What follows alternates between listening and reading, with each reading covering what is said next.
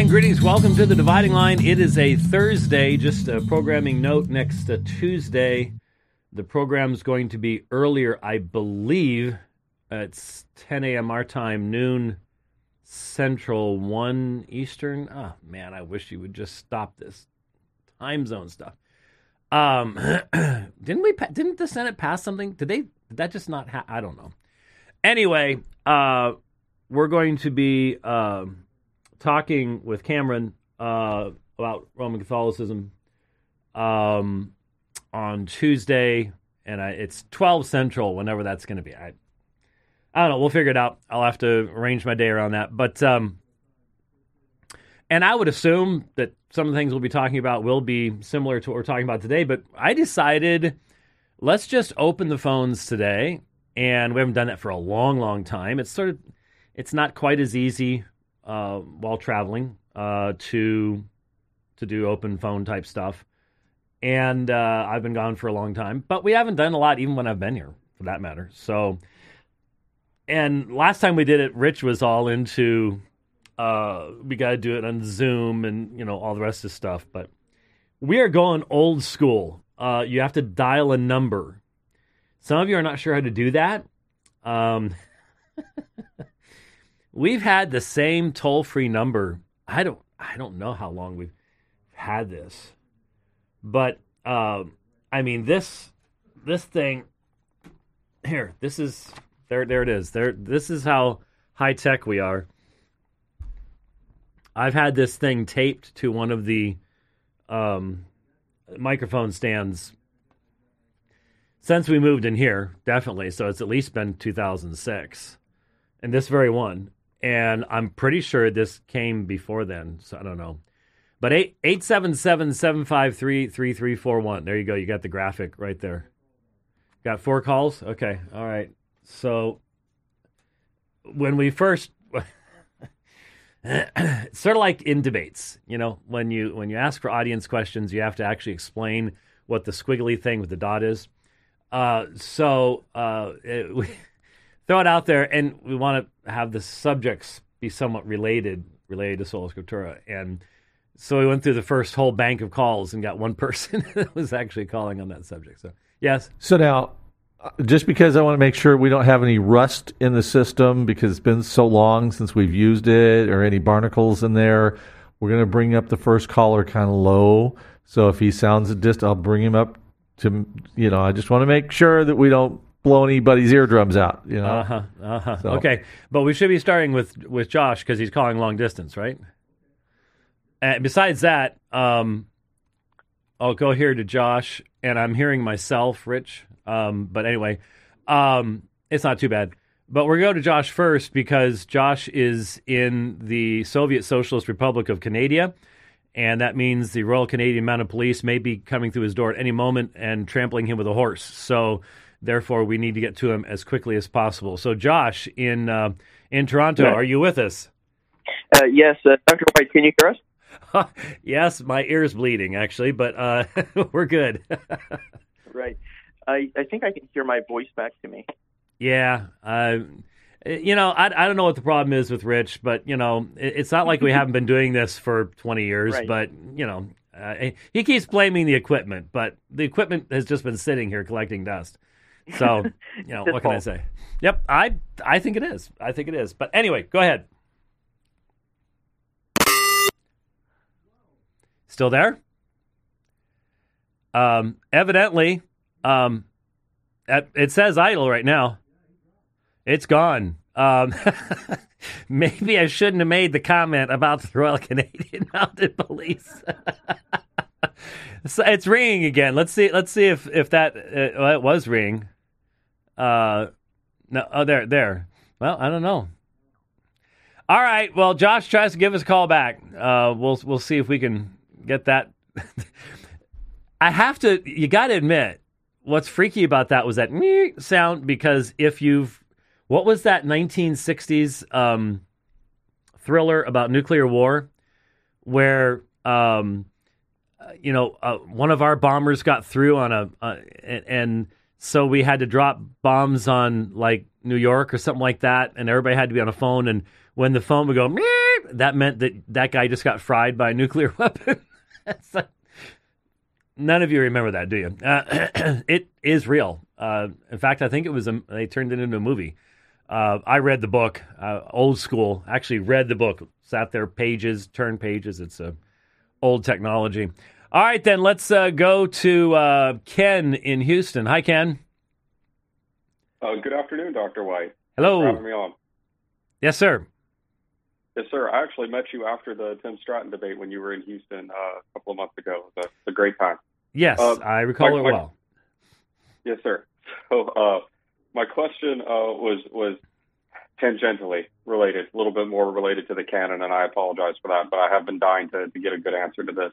Who in particular can I look to, or in what time period in church history would I be able to look into to point to and say, this is the same Bible that I have right now, Old Testament and New Testament?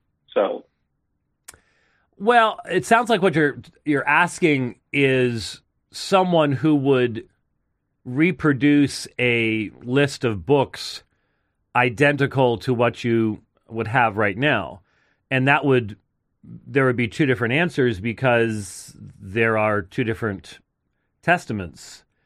And so if you were to transport back to about the time of the translation of the Greek Septuagint, initially, the first translation, anyways, first books that were translated, about 200 years before Christ, and you were to go to the temple, you would find that they had laid up in the temple a certain set of books that would make the hands, would profane the hands. In other words, the books are holy, the hands are not, so it would dirty the hands to touch them.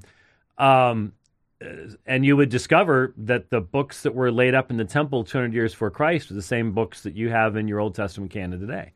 Now, they were identified as 22 or 24 books, but that's because, for example, the Minor Prophets were considered one, Lamentations was frequently connected with Jeremiah, et cetera, et cetera. And so for the Old Testament, I'd highly recommend, if you really want to dig into stuff like this, Roger Beckwith's rather difficult to read, but very useful book, The Old Testament Canon and New Testament Church. And so what you have there is you have somewhat of a paradigm. You have the Jews had recognized that the Bath Kol, the voice of God, had ended amongst the people, that there were no prophets any longer. And about 200 years down the road from that, you have the laying up of these books in the temple, so that by the time you get to the time of Christ, of course, is quoting from all over what would be known as the Old Testament canon, and you don't have any arguments between the Lord and his interlocutors concerning the nature of the canon. So if you look at the time frames after the death, burial, and resurrection of Christ, they're very similar. Now, you don't have a temple to lay books up in, but you have significantly more literature that gives us an insight into the life of the churches and the teaching and preaching of the churches. And so what you would find, for example, around, and the dates depend, but most people would say around 190 to 200, you have what's called the Muratorian fragment. Unfortunately, its name is descriptive. It's a fragment, and so it's not complete. And so we don't know everything that it had and contained within it. But it seems to give us a large majority of what we would have in the New Testament. And as you look at the books that are quoted from across the Christian world, you find a tremendous amount of unanimity. So in other words, you might find local areas, like in Rome, where a book might be popular that isn't ever mentioned by anybody outside of that area. So there are a few books that obtain some level of authority amongst small groups of people, but not across the whole church, such as Epistle of Barnabas or Shepherd of Hermas or something like that. But by the not fully late 4th century, about the 7th decade of the 4th century, you have Athanasius, when he sends out his 39th Festal letter to announce to the churches what the date of Easter is going to be, which was a big controversy for literally hundreds of years. It still is, actually, in Eastern churches with the new calendar, old calendar stuff. But anyway, when he sends out that letter, he rather unremarkably, it's certainly not with fanfare, it's not I am creating the canon or anything else. He's just, he lists the books in the New Testament because there were books that were circulating. The Gnostics were circulating weird books like the Gospel of Peter and weird stuff like that. And so it's like, and by the way, this is what I'm going to be doing, the celebration of the resurrection. And by the way, just so that everybody is clear on this, here are the books of the New Testament, and they're exactly what you have today. There wasn't any council, and there was, you can go on YouTube and there are hooded monks running around in smoke-filled rooms. I'm not sure what they were smoking, but in videos voting on gospels. None of that ever happened. It's pure theater. It was the same kind of rather quiet process that you had with the Old Testament canon. No angels came down from heaven, no golden indexes. It was a rather passive project where the people of God recognize they don't have the authority to define these things, but God certainly has the ability, if he's going to inspire his word, to let his people know what it is. And he does so through the community. It's a passive thing. So that would be, it has to be a two-part answer because there's a huge difference, between the Old Testament and the New Testament, especially in the fact the Old Testament, you're talking of 1,000 years for its writing, whereas the New Testament, you're looking for less than 100. So it's a much faster situation in that context. That makes sense, and I understand that. If I could ask, would it be an accurate statement then would this sentence be accurate, that Athanasius defended the Trinity using the same Bible that we have today? Yes. The same canon? Definitely. Now, okay. The only argument someone, if they're just trying to be argumentative, might try to throw out would be the nature of the Septuagint at that time, because there is all the manuscripts we have of the Septuagint today are Christian in origin rather than Jewish in origin, and so there are some questions as to what was contained in some of the Septuagint manuscripts, but yes, as far as his defense of the Trinity and stuff like that, he's not quoting from anything other than what we'd be quoting from today. And it sounds like the aliens are landing in Houston. Outstanding. Well, thank you for your time. I appreciate it, sir. Thanks, Ken. All right, God bless. Yeah, that is the one advantage to Zoom, I guess. Is you got that. I'm a little concerned that we now have a political prisoner in in Canada. We chuckle, but I'm not sure we should chuckle at all about that. So anyway, all right, let's talk to Frank in New Jersey. Hi, Frank. Hi, James.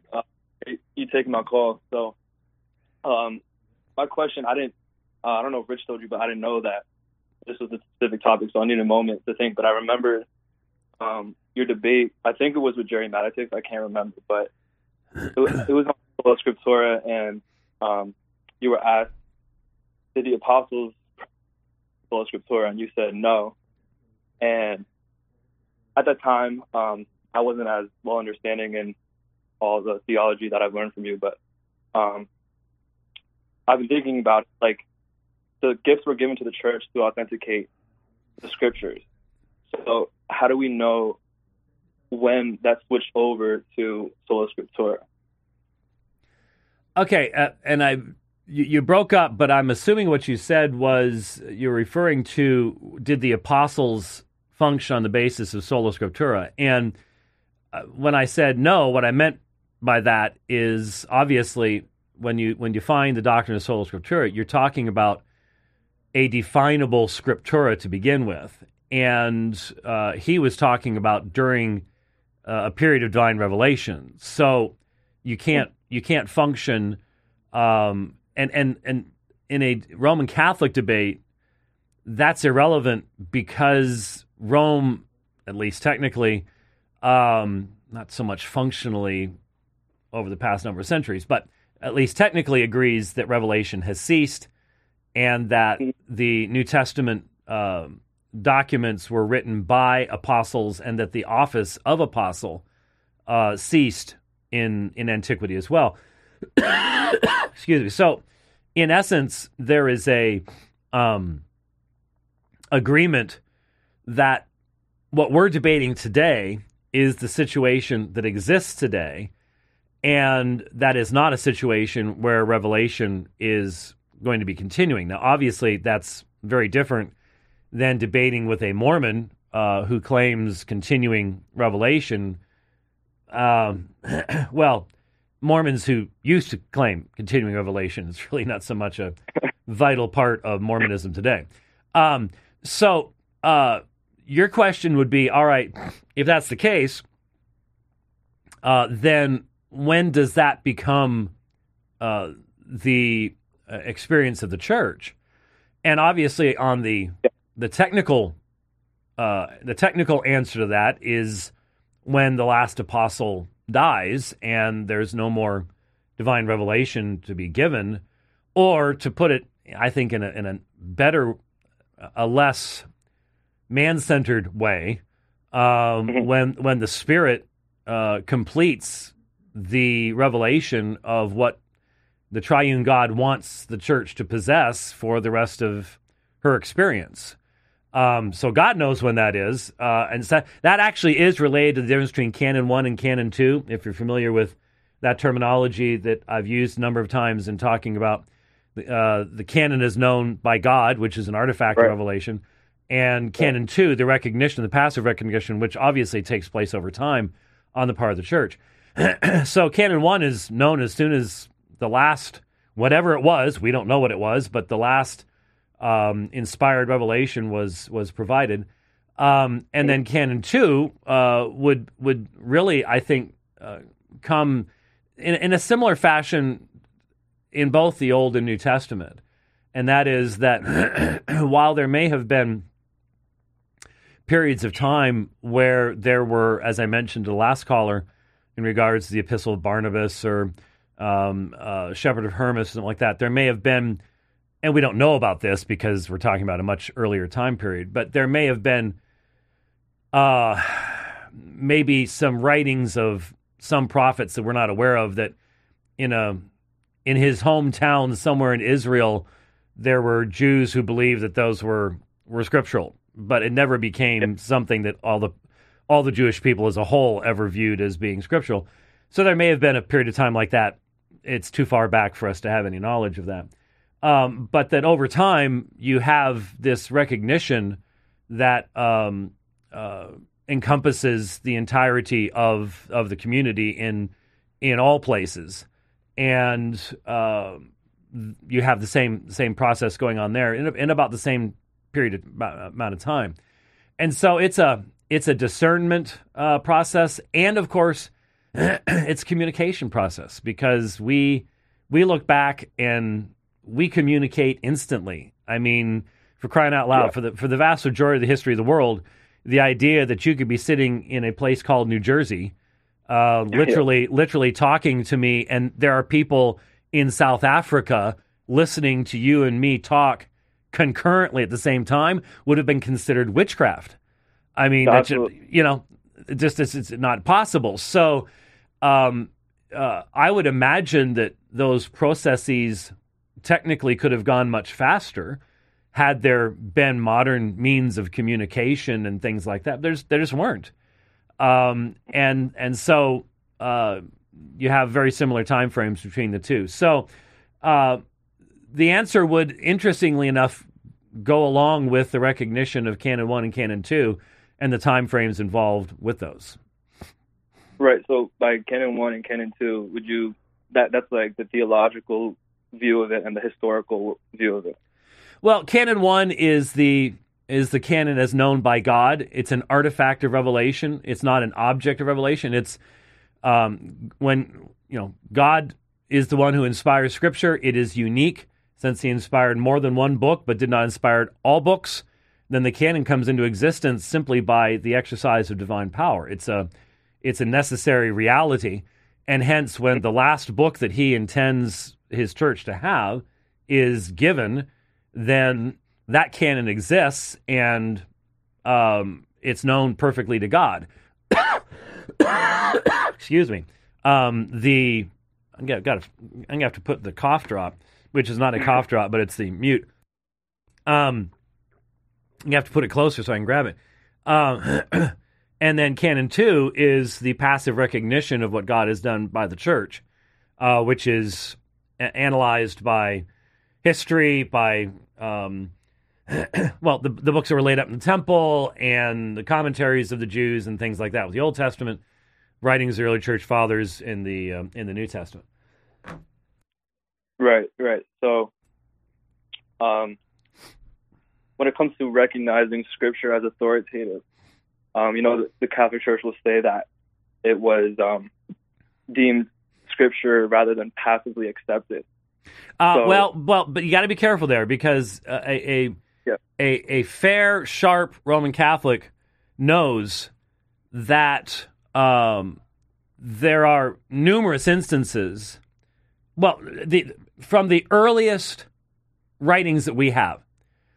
In fact, hey, Frank, I'll use your phone call as a reminder to let people know that we're just now announcing that last weekend in September, actually it goes into October 1st, I believe, I will be teaching early church history at Grace Bible Theological Seminary in Conway, Arkansas. And this will be one of the topics that we will be addressing, obviously. And we will be looking very carefully at those early writings, and from the earliest writings we have, whatever they are, whether it's Clement, whether it's the Didache, you've got Ignatius, you've got the Epistle to Diognetus.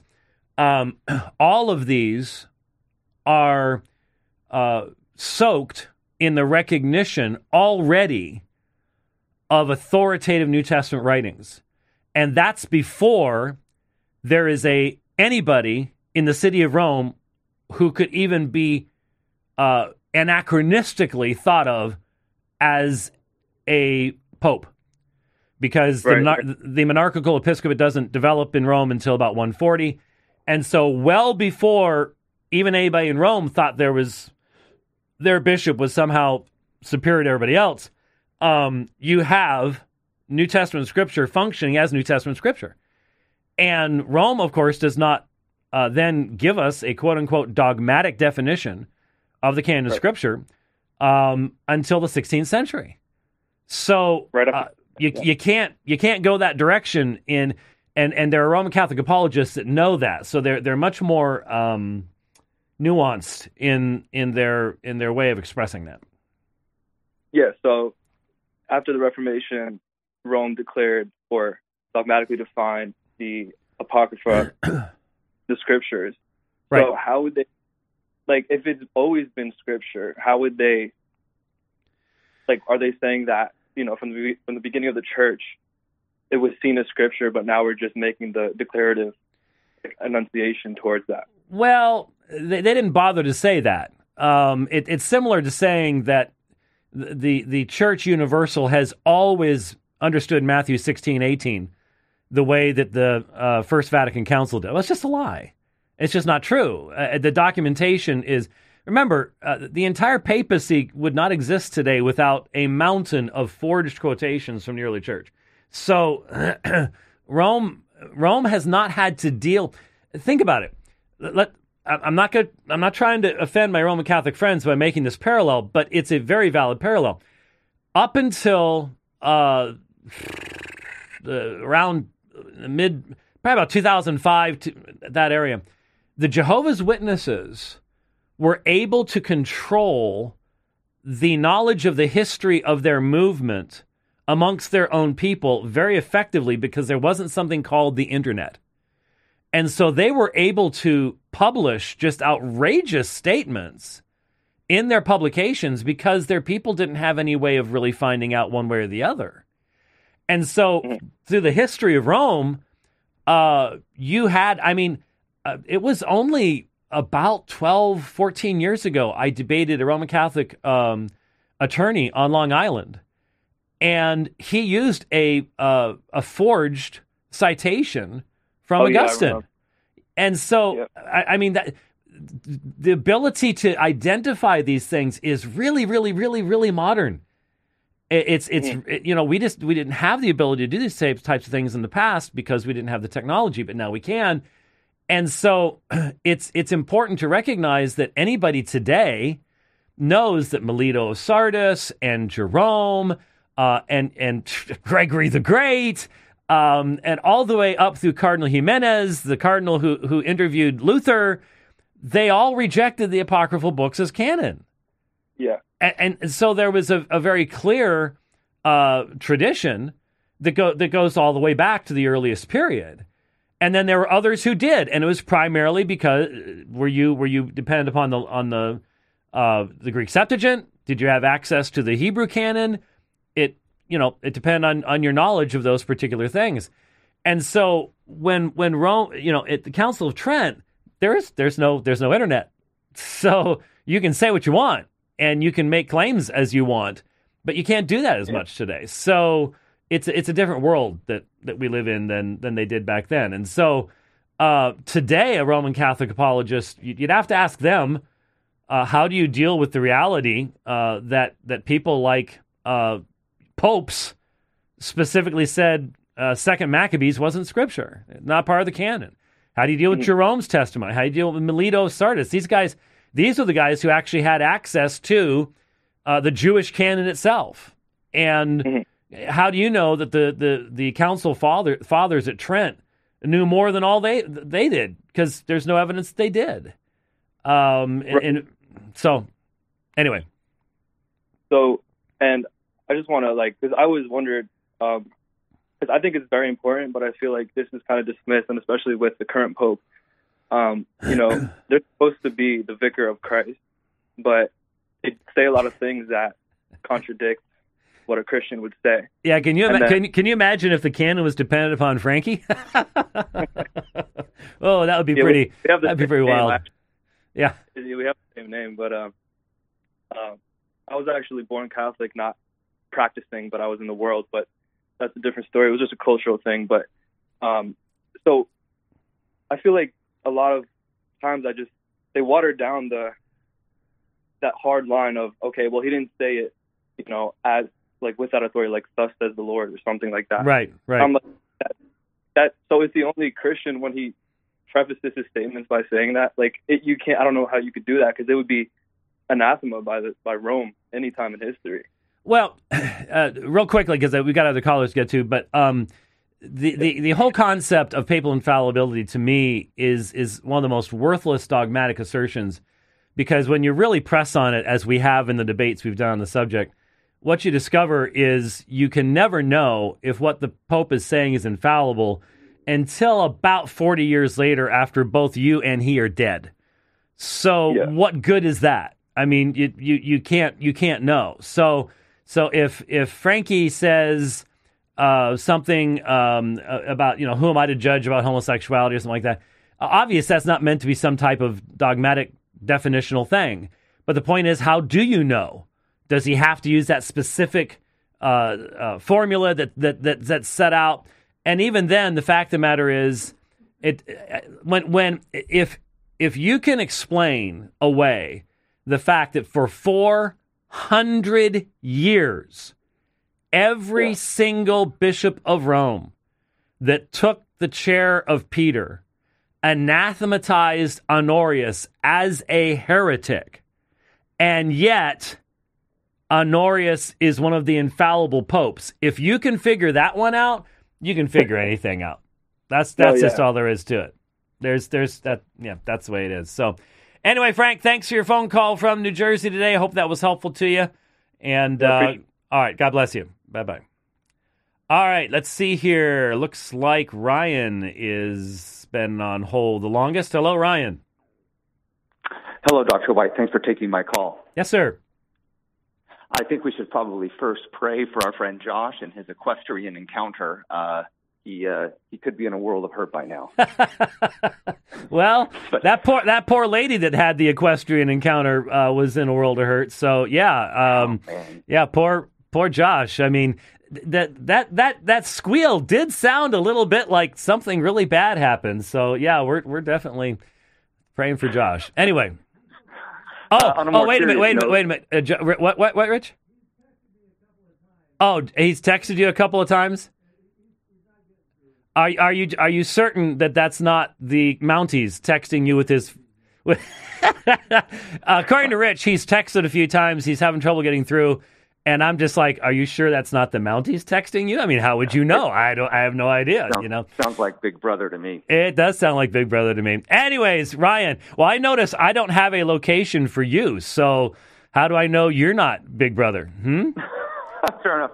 I am in Washington, just a couple of hours away from Moscow, where I debated Pastor Wilson a couple of weeks ago. That's where I'm hiding out. That is, you're hiding out amongst the enemy, because Washington State, I'm going to tell you, when the big one hits, Washington and Oregon are going with California, and they're going to float off to China. I'm just trying to warn you right now. Unless you're in the eastern part of the state, then you might be okay. I am an hour and 58 minutes from Moscow, so that tells you how eastern I am. Okay, that's close, man. If you pray, maybe the Lord will let you stay. Anyway, my question revolves around sola scriptura and the sufficiency of Scripture, and does affirming those types of doctrines, does it necessitate affirming the regulative principle of worship? Well, obviously, the relationship that exists between let's make sure everybody's understanding what in the world we're talking about, or they're all going to tune out. The regulative principle of worship is the concept, and this is why it's related to the question, is the concept that God's word determines what is pleasing to him in worship, and therefore you have to have a biblical foundation, a biblical basis for what you do in worship. And that's a theological conclusion that frequently requires looking at how worship was handled in the Old Testament. There would be examples from the Old Testament where strange worship was rejected by God. And then that has to be mediated through looking at the New Testament and the, I guess what we would call what seems like evident divergences between some of the churches in some of the issues related to worship there. And so part of the relationship then is it God's intention to provide in the canon of Scripture a sufficient amount of revelation, nature of revelation, to provide that regulative principle, and how strict could that regulative principle be? This was a major area of debate at the time of the Reformation, because, to be honest with you, the issue had languished from an exegetical perspective for at least 1,100 years, maybe, probably, at that point in time. And obviously, at the time of the Reformation, part of the issue you have to deal with is you had the Radical Reformation and the reality that the Reformers were attempting to balance between that Radical Reformation and the tendencies toward radicalism even amongst their own people. And so you have someone like an Ulrich Zwingli, who himself is an accomplished musician, a tremendous musician, but he adopts the idea that that instrumental music is not to be used in the churches. And so during all of that, and it's difficult for us to analyze some of these things, partly because of lack of information, partly because that information isn't necessarily all that accessible to us. It was really an attempt on the part of the reformers to make application of sola scriptura, which had become the formal principle of the Reformation, but at the same time to avoid really ecclesiastical and liturgical anarchy, I guess would be the way to put it. I can't help but mention I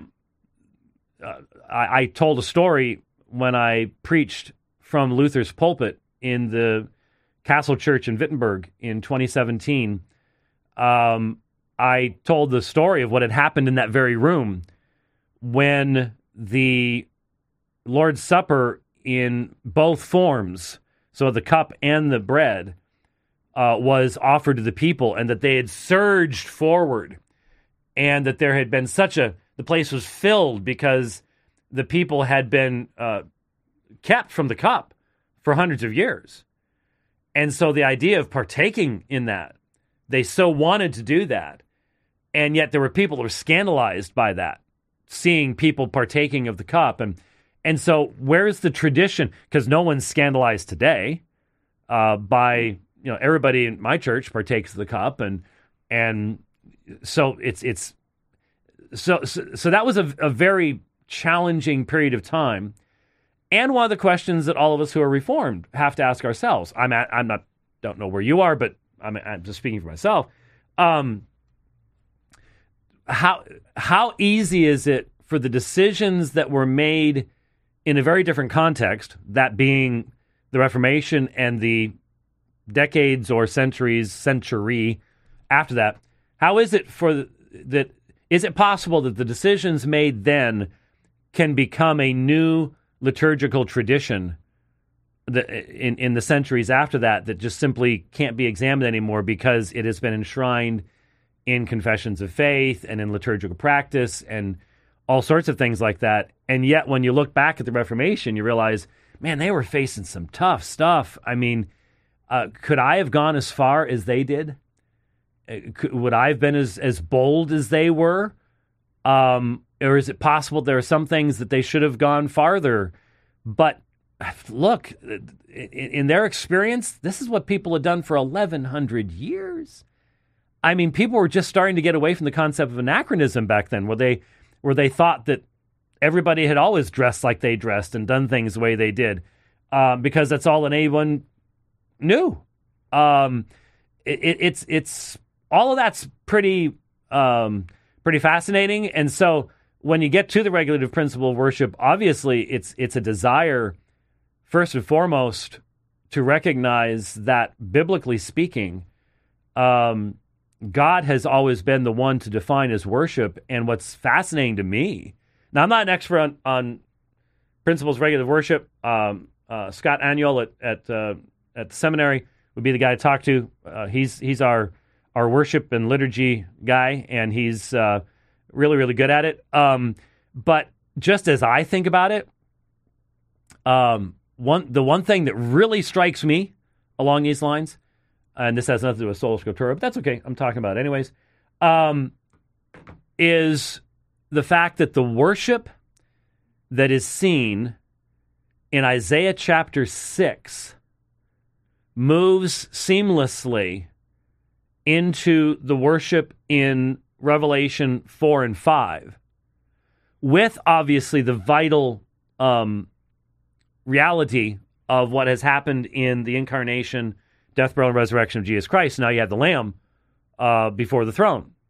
But the point is, the book of Revelation is telling us that what was pleasing to God in worship in heaven is still pleasing to God in worship in heaven. And we now have a greater participation through our union with the Lamb. That's an amazing thing. But that doesn't result in some massive change to where worship is, well, whatever we feel it should be. So for me, I think that there does need to be if we want to have balance, it needs to be based upon the reality that God has revealed what his worship is to look like. That doesn't mean it's going to look the exact same in every single congregation. But there should be a strongly biblical foundation, because our tendency is to get man-centered. Our tendency is to lose balance and to lose connectedness to the fact that worship on earth is supposed to be reflecting what's going on in heaven. That's my contribution to that. Take it for what it's worth, because I don't claim to be any kind of expert or anything like that on that particular subject. It's not something I've read a bunch of books on, things like that. So there you go. Well, I appreciate that and the humility with it too. Just one quick clarification. You said everybody in your church partakes of the cup. I listened to a debate with you and Pastor Wilson in Moscow a couple of weeks ago. I'm pretty sure not everyone is partaking of the cup. Well, obviously I meant communicant members. I'm just messing with you. Communicant members. Yes, that's true. Does all really mean all? There you go. Well, yeah, I think you were too friendly with Pastor Wilson, if it's any consolation. Well, the first thing that I said to almost anybody that I talked to after, in the days afterwards, to my friends, fellow elders, was I said, if I'm going to be criticized, it will be for the fact that we were too collegial with one another. But I was going to say this anyways. It's given me the opportunity of doing it. I said this after I spoke at Grace Agenda last year in Moscow, and again, I spent a full week in Moscow. I was with pretty much everybody up there, but I did get, again, to spend a fair amount of time with Doug and talking with Doug. And I need to repeat what I said last year so that people can hear this and understand this. And I think people will see this, especially when they see the Man Rampant episode that we recorded, the 2 sweater vest dialogues we did, where for some strange reason we're wearing the exact same sweater vest and shirt. It's really weird. That's because we recorded them back to back, obviously. But Doug Wilson is who he is at all times. There are no airs. I sat at Taco Time eating crisp meat burritos with Doug Wilson, and he's exactly as he is on Blog and Mablog, when he's doing Man Rampant, when he's preaching. He is who he is all the time, and I think that's important. People are sometimes surprised that I try to be that way too. That I don't put on airs. That I cut up and have a sense of humor, as does Doug, for that matter. He normally does it through his massive vocabulary, but he is exactly who he portrays himself to be. He lives a very frugal life. He drives the same old beat-up pickup truck. I'm a little concerned, given that every November they burn something, that pickup truck may be destined for the afterlife in the future too. But anyway, so the response of one of my fellow elders was it was exactly the way that it needed to be. And I felt that way too. But anyways, I appreciate you watching and listening, and I hope that was all very useful to you. It was, sir, and I did appreciate the attitude and the spirit that you guys modeled for Christians on how we can engage one another about these types of issues. So thanks for all that you do, Dr. White. I'll let you go. I know you got a call. So all right, thanks, Ryan. All right, God bless. All right, bye-bye. All right. So I think probably we get these last three. I don't know. Let's just get the last three. I don't want to have people holding on forever. So let's talk to Taylor in Ohio. Hi, Taylor. Hi, Dr. White. How are you? Well, I've got a cough that doesn't want to go away, but other than that, I'm doing pretty good. Good. First, no, thanks for taking my call. And thank you for your clear teaching and pointing us to Christ. It really is always encouraging to listen to you. And it's encouraging for me to hear it. And now you can pay me later. I'm zelling you. I'm zelling you now. What was that number again? Never mind.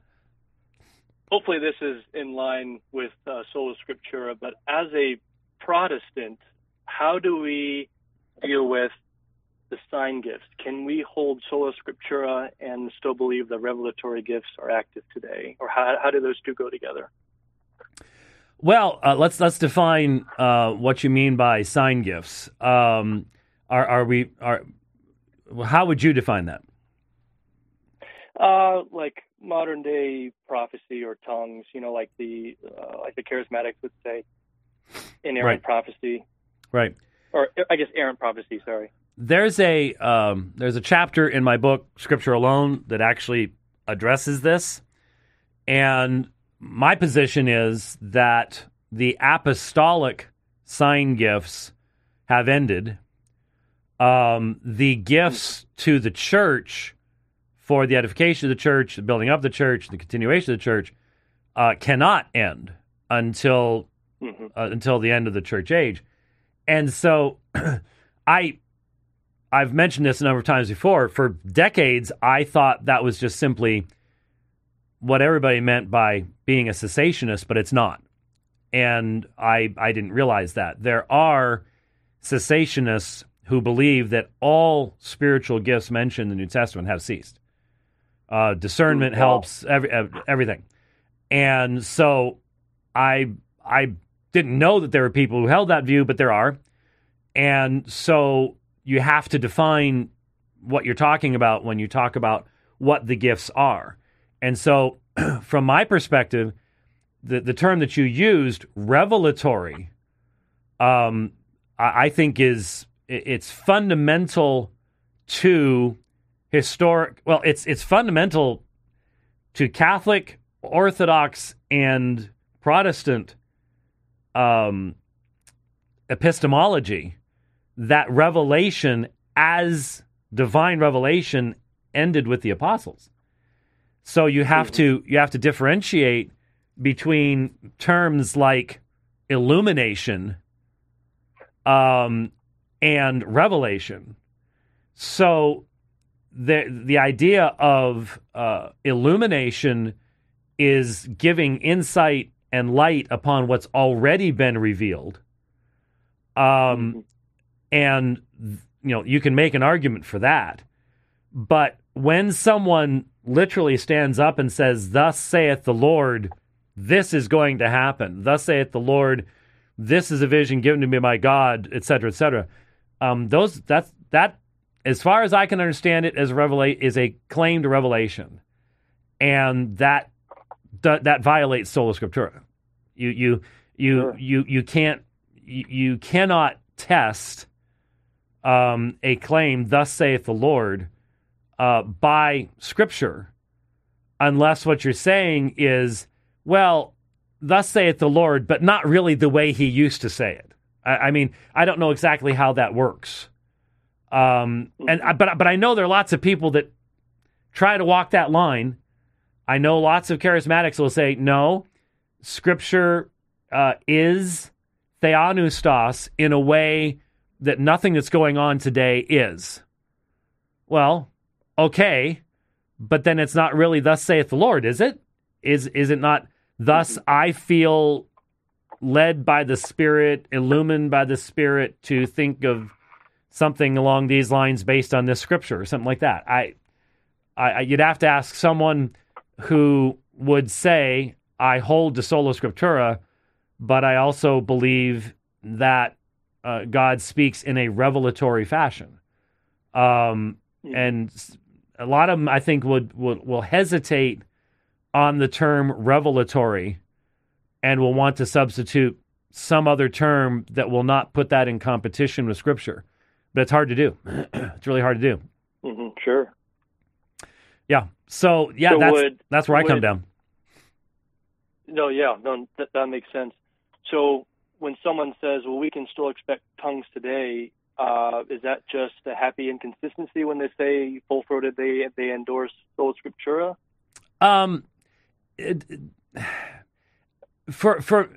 Given how it functions for a lot of people to where you have to have an interpreter that's going to say, thus saith the Lord type thing, yes. For a lot of people, they would limit the experience of tongues to a prayer language type thing. And as such, since it doesn't have to be interpreted, therefore it doesn't require, the groanings of the Holy Spirit, therefore it doesn't require it to become revelatory in that sense.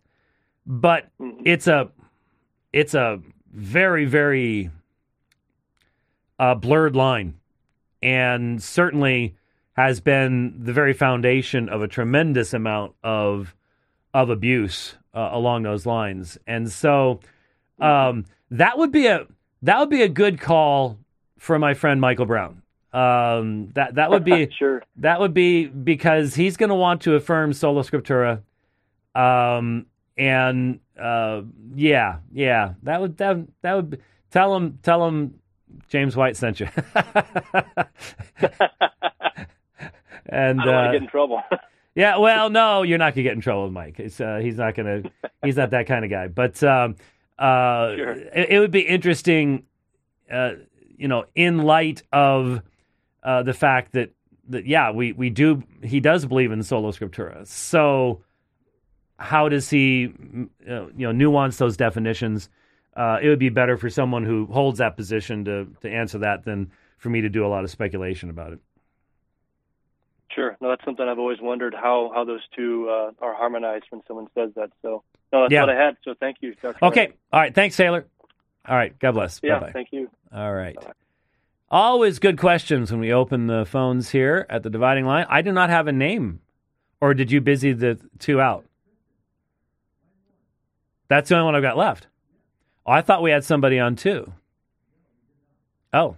All right. So, Tristan, how are you? Good. How are you doing, Dr. White? Pretty good.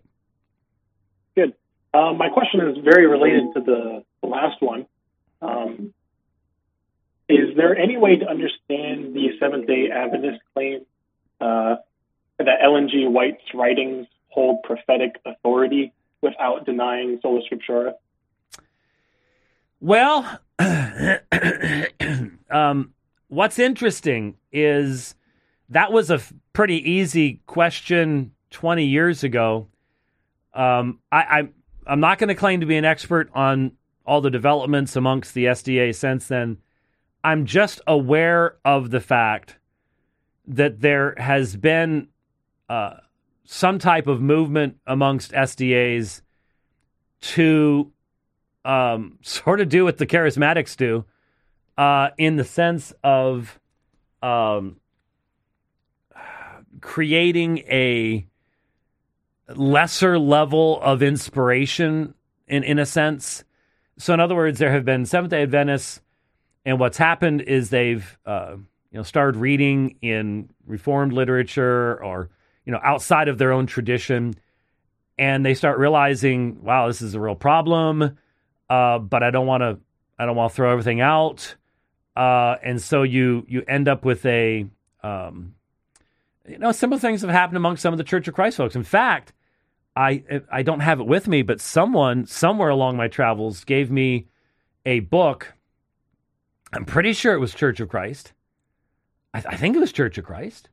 I need to grab it and double check on this, but someone gave me a book, wanted me to encourage the authors because I think they were Church of Christ, and the book was on justification by faith alone. So they're presenting justification by faith alone within the Church of Christ, which is not really where you get justification by faith alone. And so there are a number of groups that have had, sort of their definitional, Ellen G. White being one of the definitional aspects of Seventh-day Adventism, and they start really getting into the scriptures, and they don't want to let go of the definitional stuff that has defined them, but they want to start partaking of the broader river of biblical truth that they realize is being cut off by how narrow the stream therein is. And so with what Ellen G. White claimed for herself, I would say no. But again, what you have to do is start redefining the parameters of those things. So, for example, the most pernicious doctrine that I know of amongst the Seventh-day Adventists, and a large portion of my family on both my father and mother's side, still are Seventh-day Adventist. And so when I started studying Mormonism, Jehovah's Witnesses, I had one particular aunt on my mother's side, I think, who started sending me books, and I've got a fairly decent Seventh-day Adventist library. The most pernicious error that I can identify in Ellen G. White is called the investigative judgment. Are you familiar with it? A little bit, yeah. The investigative judgment is based in the failed prophecies that actually gave rise to Seventh-day Adventism, the Millerite movement in the 19th century. And so what they did is, Miller's dates didn't work, Christ didn't return, and so they spiritualized it, which is what everybody always does. And so that Christ entered into his temple at that point in history and began to examine the lives of everyone who had trusted in him for salvation to see if they kept the law well enough, and especially the Sabbath law, for him to apply the merit of his atonement to them. Now, just think about that for half a second, and you go, "Whoa, that's a massive denial of justification by faith and grace and everything that is a part of the gospel presentation." And it also could only work for so long. How long does it take Jesus to do this? I mean, he's been at it for a really long time now. It's just sort of like the 1914 stuff, which is slowly fading away from Jehovah's Witnesses. It looked good at the time, but it doesn't work any longer because time has been marching on. So I would say the easy answer years ago was no, you couldn't. The more complex answer is it seems like there have been some amongst the SDA that are trying to sort of redefine that authority so as to still have some type of influence upon the formation of their theology, but not in the sense of a revelatory, prophetic kind of thing. And, can you be successful in that? Like I would say, like the Worldwide Church of God tried to get rid of the writings of Herbert W. Armstrong and become Orthodox. Well, that was pretty tough to do. And how could Mormonism do that? I don't think so. You'd have to. You obviously can't accept the Book of Mormon, Doctrine and Covenants, Pearl of Great Price as revelation from God and believe in Sola Scriptura. I mean, that's pretty obvious. So, but what about something like an Ellen G. White, where it's not, her writings aren't considered another book of Scripture specifically, but they are given that level of prophetic authority. And so, that's you pray for them that they will just keep going, until eventually it's like, you know what, we don't need any of this at all, and we're free of it. Yeah. If it's given as a necessary lens to view Scripture, then how could you not deny Sola Scriptura at that point? Right. All right. Thank you, Tristan. All right. Thank you. All right. God bless. Bye-bye. Well, I don't know what this is all about, but Rich seems to. So we're going to take one more call. I thought I had timed it perfectly. But let's talk to Pedro. Hi, Pedro. Hello, sir. Can you hear me? Yes, I can hear you. Perfect. I've called in before, so time is of the essence. The police are at the door now trying to knock down the door, so I need to get this in. I have two questions. One is from Scripture, and then the next one is for early church father Augustine. But 1 Corinthians chapter 15, starting at verse 3, going through 4, I feel like this is a gunshot for Sola Scriptura in the positive light, meaning supporting for it, where he says 2 times he references Christ's resurrection and Christ coming by the scriptures repeatedly.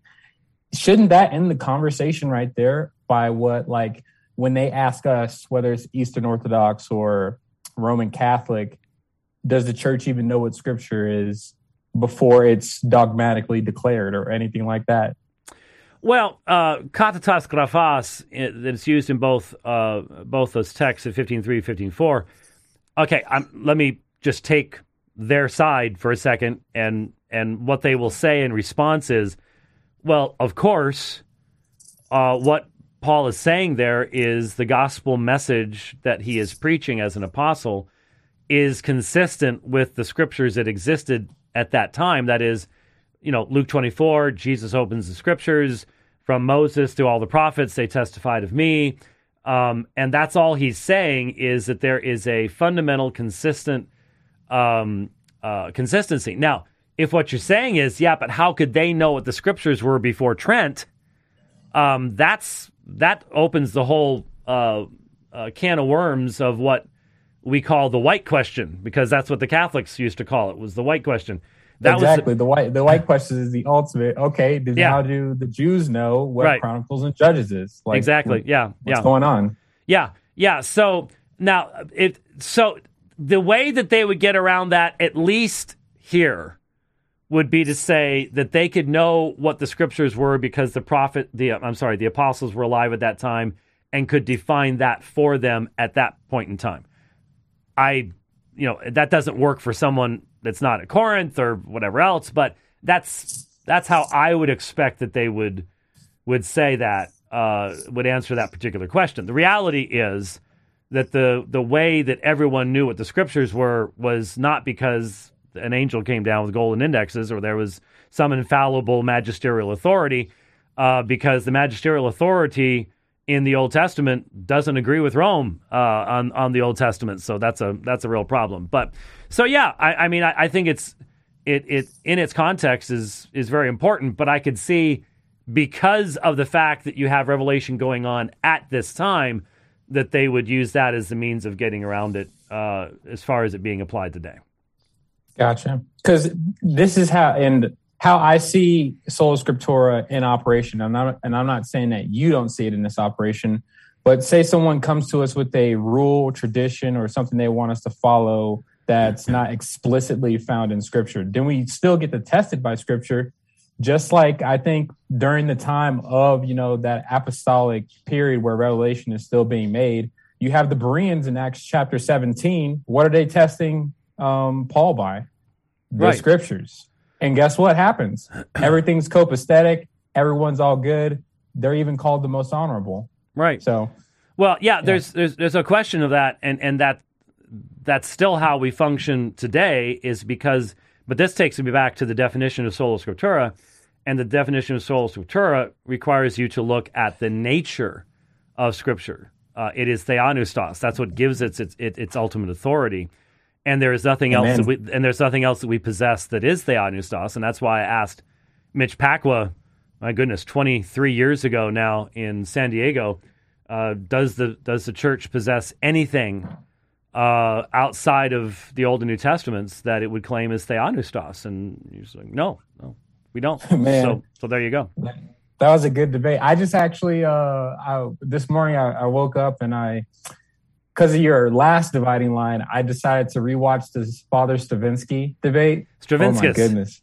Stravinsky. There we go. Yeah. So if I was wearing a collar, I'd be doing this number the whole time. He was so cool and collected when he came in. I mean, this was just going to be because most people. Chris Arnzen has told this story because he's the one that set it up. He's told this story when he was trying to get Stravinskas to do the debate. He said, well, who would I be debating? And he says, James White. Says, oh, no problem. So he was like, no problem whatsoever. And by the end of that night, he wanted to get out of that room so bad. And look, you watched you could it. See that. You could. See it. But it wasn't. But it wasn't because I was being mean to him. It was because I was asking him questions that he had obviously never even given a second thought to. and how you can be the editor of the Catholic Answer. Exactly. And have never even, he literally thought that talking with somebody like, what was the guy he mentioned? The charismatic guy. Oh gosh, it's just skipped my brain. See, I thought I was going to be done right at the top of the hour, so my brain just shut down. The Assemblies of God guy, the real big Assemblies of God preacher, Jimmy Swaggart. He thought that having an exchange with Jimmy Swaggart was all he was going to need to do to have an exchange with a Reformed theologian. And that just tells you how little interaction they do with hearing a Reformed criticism of their position. But anyways, you had a second question. The difference is market. It's like fighting a Jedi and fighting a Sith. One is like knows what he's doing. So that's what he wanted. He thought he was going to be disarmed, and he didn't know we were coming for his heels. Yeah. But do you have time for my early church father question? Yeah, real quick. Perfect. Cool. So, and this is where Augustine, I've been reading a lot of Augustine because of you. And thank you for your ministry, sir, once again, because, man, I cannot say how much so an edifying well of knowledge. So I've got to ask you, have you stumbled on my friend, and he's involved with our ministry here, Chris Wisenant? No, sir. I'll have to link to Chris's stuff maybe when I blog this in a few minutes. But Chris has spent an astonishing amount of time reading Augustine, and so if you really want a fount of knowledge on Augustine, Chris is our go-to guy there. So I'll try to link over to his blog, because I think you'd find it to be really, really, really interesting. Because there's only so many hours in a day, and there's a lot of church fathers to be reading, and Augustine can take up a lot of your time. So go ahead with your quote. I may end up just pawning you off on Chris anyways. No worries. So it goes like this: better far that I should read with certainty and persuasion of its truth the Holy Scripture, placed on the highest, even the heavenly pinnacle of authority, and should without questioning and trustworthiness of its statements learn from it that men have been either commended or corrected or condemned, that they, through fear of believing that by men, who though of most praiseworthy excellence, were no more than men. I read that, I was like, why are we not calling this gentleman reformed right now? What's the reference? Oh, it's Augustine, letter 82, chapter 2.5. I got it from your quote book that you recommended from that volume set. I got the whole volume set. Oh, yes. Holy Scripture. Yep. Holy Scripture. Yes. Yep. Yeah. I'd like to, obviously in all of those, I love to look at what the context is, because so often the abuse of the early fathers is based upon isolating their context. I would say that William Jurgens did that a lot in his 3-volume set, and there was a bias to it. I don't want to be biased. I want to know what's being referred to, because obviously I've got dozens of Augustine quotes where he makes that argument. The response that you need to be prepared for is when he is not consistent with his own stated principles. Right, and, I see that. Yeah. And so most of the time when I'm reading Augustine and I see him losing balance on something, which he did, and I don't know how anybody who dealt with all the stuff that he did couldn't, but when he did, that's when the exegesis slips. And so for example, I criticized Augustine in his comments on John 17. I just felt like they were completely muddled. How dare you, sir? Exactly. How dare you? Yeah. And there are other places on the Trinity where some of the speculative stuff he gets into, the farther away you get from the light of Scripture, the more muddled stuff becomes. And so, I've never written anything nearly as much as Augustine has. So he was in a completely different situation. And man, can you imagine? We have those letters. Can you imagine if future generations had your Google account and all your emails and stuff like that? I wouldn't want to be in that boat in any way, shape, or form. They'd find out how many dumb jokes I tell. So, I keep all that in mind so that I can, with Calvin, enjoy quoting Augustine when he's on my side. But look, Warfield was right, despite everybody trying to get rid of him these days. Warfield was right. The Reformation, inwardly considered, was nothing more than the victory of Augustine's doctrine of grace over Augustine's doctrine of the church. And so that means in the same book, toward the end of his life, you can find both of those in conflict with one another. He had made peace in his own mind, but we sit here going, at some of the stuff that he ends up saying. So that sounds like a great citation, and there are a lot of them like it in Augustine. I appreciate you, sir. I think it goes back to that lesson you said when you go back into history, let these people be exactly who they are. Yep. Sometimes you're going to find some slam dunks on your side of the court and others on the other side of the court. So it's true. I very much appreciate you, sir. All right, thank you. You're a warrior for the faith, honestly.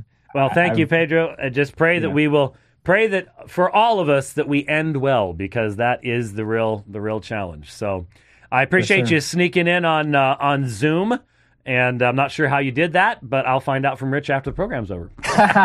Well, I am a computer scientist, so I have my ways. All right, Pedro. Thanks a lot. Thanks for calling. Bye. All right. God bless. All right. Well, the open phone, what? Okay. So let me bring this up here real quick. For those of you, and Pedro was the only one that actually understood what it was that I was saying on Twitter about Zoom. I lined it up, and so if you would have clicked on the link that I put on Twitter, it's gone now, so you're not going to find it. Oh. Okay, so don't be looking for it. All right, but if you would have clicked on the link, say on your phone, and it opens up Zoom, and you get this. That's what you see. And the point here is you need to put your first name in, like I did there, and then your topic. And then you're going to land in the waiting room. And when you're in the waiting room, I'm going to see that you have a topic and your name. And the topic actually goes to the show. Why are we doing this? First of all, you heard the difference in quality between Pedro's calls and all of the other calls. That's true. I mean, he came in pretty exuberant, and I need to put the limiter on so he doesn't blow your eardrum out. My ear's still ringing about that one. But the thing is, if we're going to use Zoom, you and I learned when we tried to do it in the big room 3 months ago that when we put the link up on Twitter, all of the juvenile delinquents in the face of the earth decide that's the thing to do and go have fun. And next thing you know, it's one caller after another caller after another caller dropping 4-letter words on us. Yeah. And they think they're funny, da-da-da-da-da. So how do we screen that? First of all, by doing that method, put your name in and a meaningful topic that's actually going to make me think you're the real deal. Secondly, make sure you have your chat open, because I'm going to be saying things to you, letting you know, okay, you're still in the waiting room. You need a better topic. You need a better this or that. I'm telling you these things. And at the same time, when you do get lined up like Pedro did into the chat itself or into the room, you're going to hear James talking. That's when you know you're in line, and I'm going to tell you when you're next. So that's how it works. And this board that I'm using is just a lot happier with Zoom than it is that old telephone line system. As we found out with poor Josh in Toronto, who is probably heading for Canadiana jail right now or something, never to be heard from again. So that's what I wanted to interject there. If we do this more often, and I know we get a lot of people asking that we do, that's the way it's going to have to work. Yep. So just say we should do it more often. it's fun, and a lot of folks sort of like, well, I can't take church history in seminary, but I'd like to ask a question anyways, and it's sort of how we can do it that way. Though I don't claim to be, and this term has now been changed in its meaning, the Bible answer man.